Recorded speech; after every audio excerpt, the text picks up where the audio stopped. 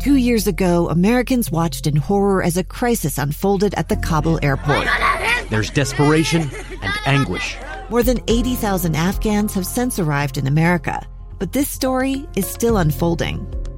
I'm Andrea Smartin. In my new podcast, Stranger Becomes Neighbor, we'll find out what happens to these new arrivals in our communities. Who would help our newest neighbors? Follow us at kslpodcast.com, Apple Podcasts, or anywhere else you listen. Defensively, you must be pretty thrilled with the effort. You withstood quite a bit of pressure throughout moments of this game. Yeah, no, they did a good job, especially in the first half of really asking a lot of questions of us with Leal and Mukhtar playing between our midfield and our back line. And so I felt we were broken way too easy. We weren't compact enough. And so in the second half, when we were locking the ball in on one side, it was critical that Bobby came down on the 6 instead of releasing one of our 6s and opening up that gap where they were receiving that ball. The other part of that was one of our backs. At times we were 3 versus 1. And so finding the right combination between Bobby dropping in on that 6 and also one of our center backs releasing. And I think in the second half we did a much better job of that and consolidated the space and did a better job of being more compact. You have a follow-up, Tom? Well, I was going to ask, Bodie Davis did come on. I don't want to be too sour. Everything okay with Johnny Menendez? No, it's great. I think at that point, 1, set pieces. Okay. Right? We got the goal that we need, and we're going to be defending set pieces. 2, the defensive work had to be there. And Bodie's played winger, he's played right back, and he's played wing back. So just from a game management perspective, including one of the biggest things was the set pieces. Again, because you got Jasper going in, you got Everton going in, and then you throw in Johnny Menendez against guys like Zimmerman, Romney. Pretty much the whole front line were pretty big. So it's what the moment I felt called for. Lucas? 2 points from 4 games, top of the West.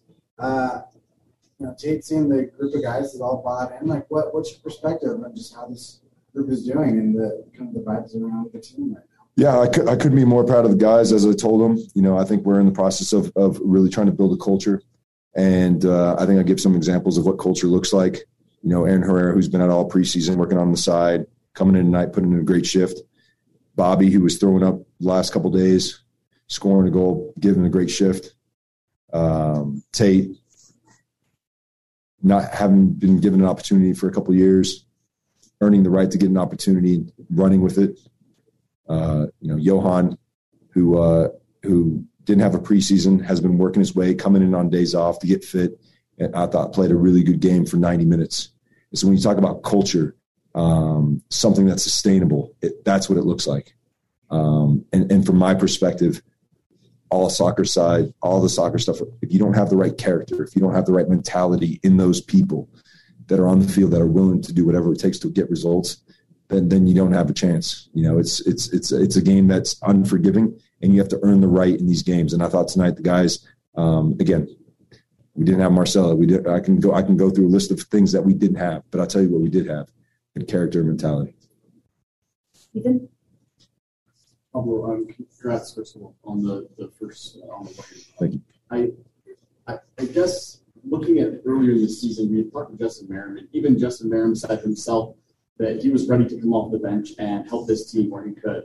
And it looks like now he's been starting the last couple of games. Obviously, you talked about injuries are kind of depleted at different positions. But how much of a luxury is it to have, I guess, in a way, depth, where you have enough confidence in guys coming off the bench and you can really look at the bench and just take any one guy off the bench and throw him into the game and they'll do their job? Yeah, no, I think that's a great question. I think the way I coach is about team. I think the way we train during the week, everyone understands what the roles and responsibilities are. And then the last part of that is that you have to trust and you have to give the guys belief that they can go out there and do a job. And so I think when you have all that, as a coach, you're comfortable picking whoever. And Bodie Davis's first game, in a game where we're at home, we're under a bit of pressure, he's got to go in and do a job. If you never give people opportunity, how will you ever know if they're capable or not? And so I think these moments really start to build confidence in themselves. They start to believe in who they can be and what they want to achieve with their careers. And for me, I think more than a coach, I feel like I'm a mentor. I'm a coach that has been there and done that. And there were certain coaches that really made me love the game and made me understand how it was, in a lot of ways, a single player game, where this career is not about the coach. This career is about you and your determination and your commitment to want to get better. And so when Marcelo goes out and Johan steps in, I don't even know, when Dami goes out and Chang steps in, we're a team. We're a team. And that's why I love this game, because it has so many human characteristics that come through, and you can teach a lot about life through this game. This game will always teach us a lot about life. And I think I don't do this for a profession. I do this because I love people. And the one thing I know more than anything else is soccer. And I know that soccer has changed my life. It's changed my family's life. It's given me opportunities that it's allowed me to see parts of the world I never have seen. And so I'm indebted to this game. And my little part that I'm playing is to hopefully share something with these guys to allow them to believe that they can achieve anything they can put their minds to. Finish in first with Tom. Pablo, I asked that when he felt this confident. He said probably not 2016, 17 in Colorado might be you. So first of all, what is it about you two? Secondly, and maybe more importantly, what have you seen from him? How has he been able to get this good with no preseason? He's been exceptional. Yeah, he's been great. In 2016, before we brought in Tim Howard, he was the best goalkeeper statistically in the league, had the most shutouts, and was really a catalyst to everything that we were doing. Again, I think confidence in professional sports is the holy grail. How you get there is going to be different with each individual. And a lot of that comes from the belief that myself and the rest of the coaching staff give the guys. I think a lot of times in my experiences in the past, you knew when the coach made it about him. And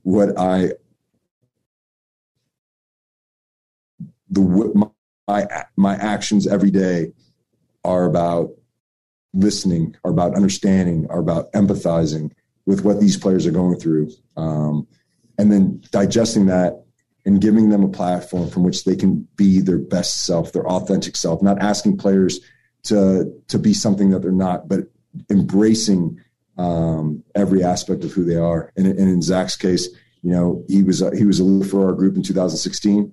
And I think he moved around a little bit, and now I think he feels comfortable. And I think he feels comfortable because he's playing really well, and he's playing with confidence, and he's leading this group. And tonight he wore the armband. So many little side stories from a lot of these different players tonight, guys coming into games, guys that started, guys like Bobby who were throwing up for the last 2 days, score a goal and play for 60 minutes. So many plots, and all of them come down to a real desire to want to be a part of this group, a real desire to will this group on it. And against, we played three of the best teams in the league in the last 4 weeks, And so the feeling that I get with this group is that we're approaching every game as if it was a playoff game. In other words, where we ended last year, it's quickly come back and it's saying these points matter. These things are golden points, And so the mindset, the fight, and in training the other day, at the end of training, I just said, fellas, there's 3 or 4 challenges that could have really hurt some of our teammates. And as long as we're going in with the right intentions. And so for a coach to have to dial training back 4 weeks into a season is an incredible thing. Quickly, you have half your roster. You just said that you played 3 of the 4 best teams in the league. Is like the smallest bit of you at all surprised that you're atop the West right now? Just the smallest bit.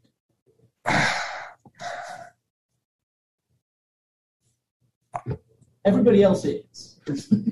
Yeah, but everyone else is in that practice on Monday and Tuesday and watching these tackles flying across the field. And they want to win every little game. And at times during the week, I feel more like a referee than I do a coach, because I'm trying to break things up and I'm trying to keep things, and so you approach things the right way. A lot of times, you want to fix things tactically, when really it's about intensity. It's really about intensity and the energy that you're emitting to your opponent. That for me is the difference, because any system will work. Everyone plays different systems, but what's the intensity like in between those lines? What's it like when there's a 50-50 ball? Are you winning that? Oh, you're not winning that. Then it doesn't matter what you're playing, right? So am I surprised?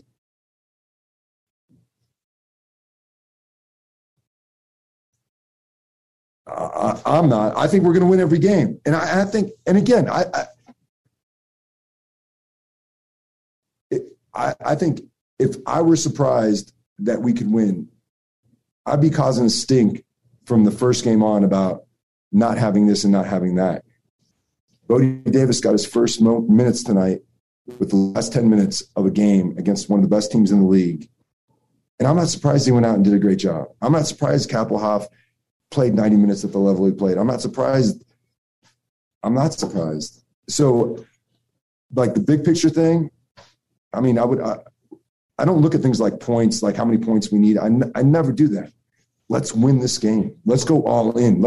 And I told Sergio there, he was limping. I said, it doesn't matter if your leg falls off here, don't worry about it. We'll find someone next week to play, but just keep going. Don't you stop. You know what I'm saying? I live for the moment. I live for the day. I live for the game. And this is where we happen to be. But I don't say we need X amount of points and X amount of games to get where we want to go. We need to compete the right way every day. And I've seen a team in the first 4 games that competes the right way every time. All right, we're going to finish with sorry, guys. Charles, and then we're going to jump to William in Spanish real quick. Charles, your line's open. Hey, Pablo, congrats. On the broadcast, they were talking about the influence that Gary Smith had on you as a coach. And I know he just had Bruce as well. I was wondering if you could speak on that matchup and if that gave you any perspective today. Yeah, no, I think both Gary and Bruce were two coaches that definitely influenced my life as a player, but also as a coach. And I've taken bits and pieces from both of them, helped me shape my style of play, my philosophy, my man management. So they're both two guys that I hold in high esteem, and I consider both of those guys mentors to me, and I communicate with them throughout the year as well. In Gary's case, I knew what we were up against. They're a team that have been road warriors for the last few years. They're going to be well organized, well disciplined. Defensively, I think they were real bright in the way they attacked the game, especially in the first half, finding Mukhtar and Leal in between the lines. I think we did a better job of that in the second half. But again, I know that when you're up against a Gary Smith team, that it's one game where you're going to have to roll up your sleeve and bring your lunch plate to work. And if you don't do that, you're not coming out with anything. And so I'm super proud of the way the guys competed tonight against a team that obviously is one of the best teams in the league. I think they'll be, they'll continue to be one of the best teams in this league. All right, we're going to move to William in Spanish. William, your line's open. Profe, felicidades por la victoria. Le han tocado 3 equipos difíciles de inicio de temporada. Cuando hablábamos al inicio de la temporada decíamos de que iba a ser un proceso despacio por las circunstancias que se presentaron en la pretemporada. A este momento sigue pensando de que todavía el techo sigue siendo grande, y la otra, el portero se la pone difícil. ¿Sigue siendo Ochoa el titular cuando regrese? Sí, yo creo que, claro, en la vida, en el fútbol, como en la vida, todo es un proceso. Y cuando no tenés el grupo de primer nivel, a veces pensás que las cosas no te van a salir bien. Pero con este grupo de jugadores tenemos un espíritu para competir de una manera que siempre nos da chance a ganar los partidos. Y por ese tema estoy bien satisfecho con el esfuerzo, con el corazón que juegan, y espero que seguimos mejorando en todas partes de nuestro estilo de jugar, pero estoy muy contento con cómo salieron a jugar y competir contra uno de los grandes equipos de la liga. Y el tema de Ochoa, mira, no puedo, hay un dicho en inglés que no voy a robar el futuro para tomar decisiones hoy. O sea, cuando llega ese momento tenemos que tomar decisiones dónde vamos, cómo vamos y cómo nos paramos para el partido donde el Ochoa está listo. Pero en este momento no voy a robar del futuro porque voy a disfrutar este momento del triunfo esta noche.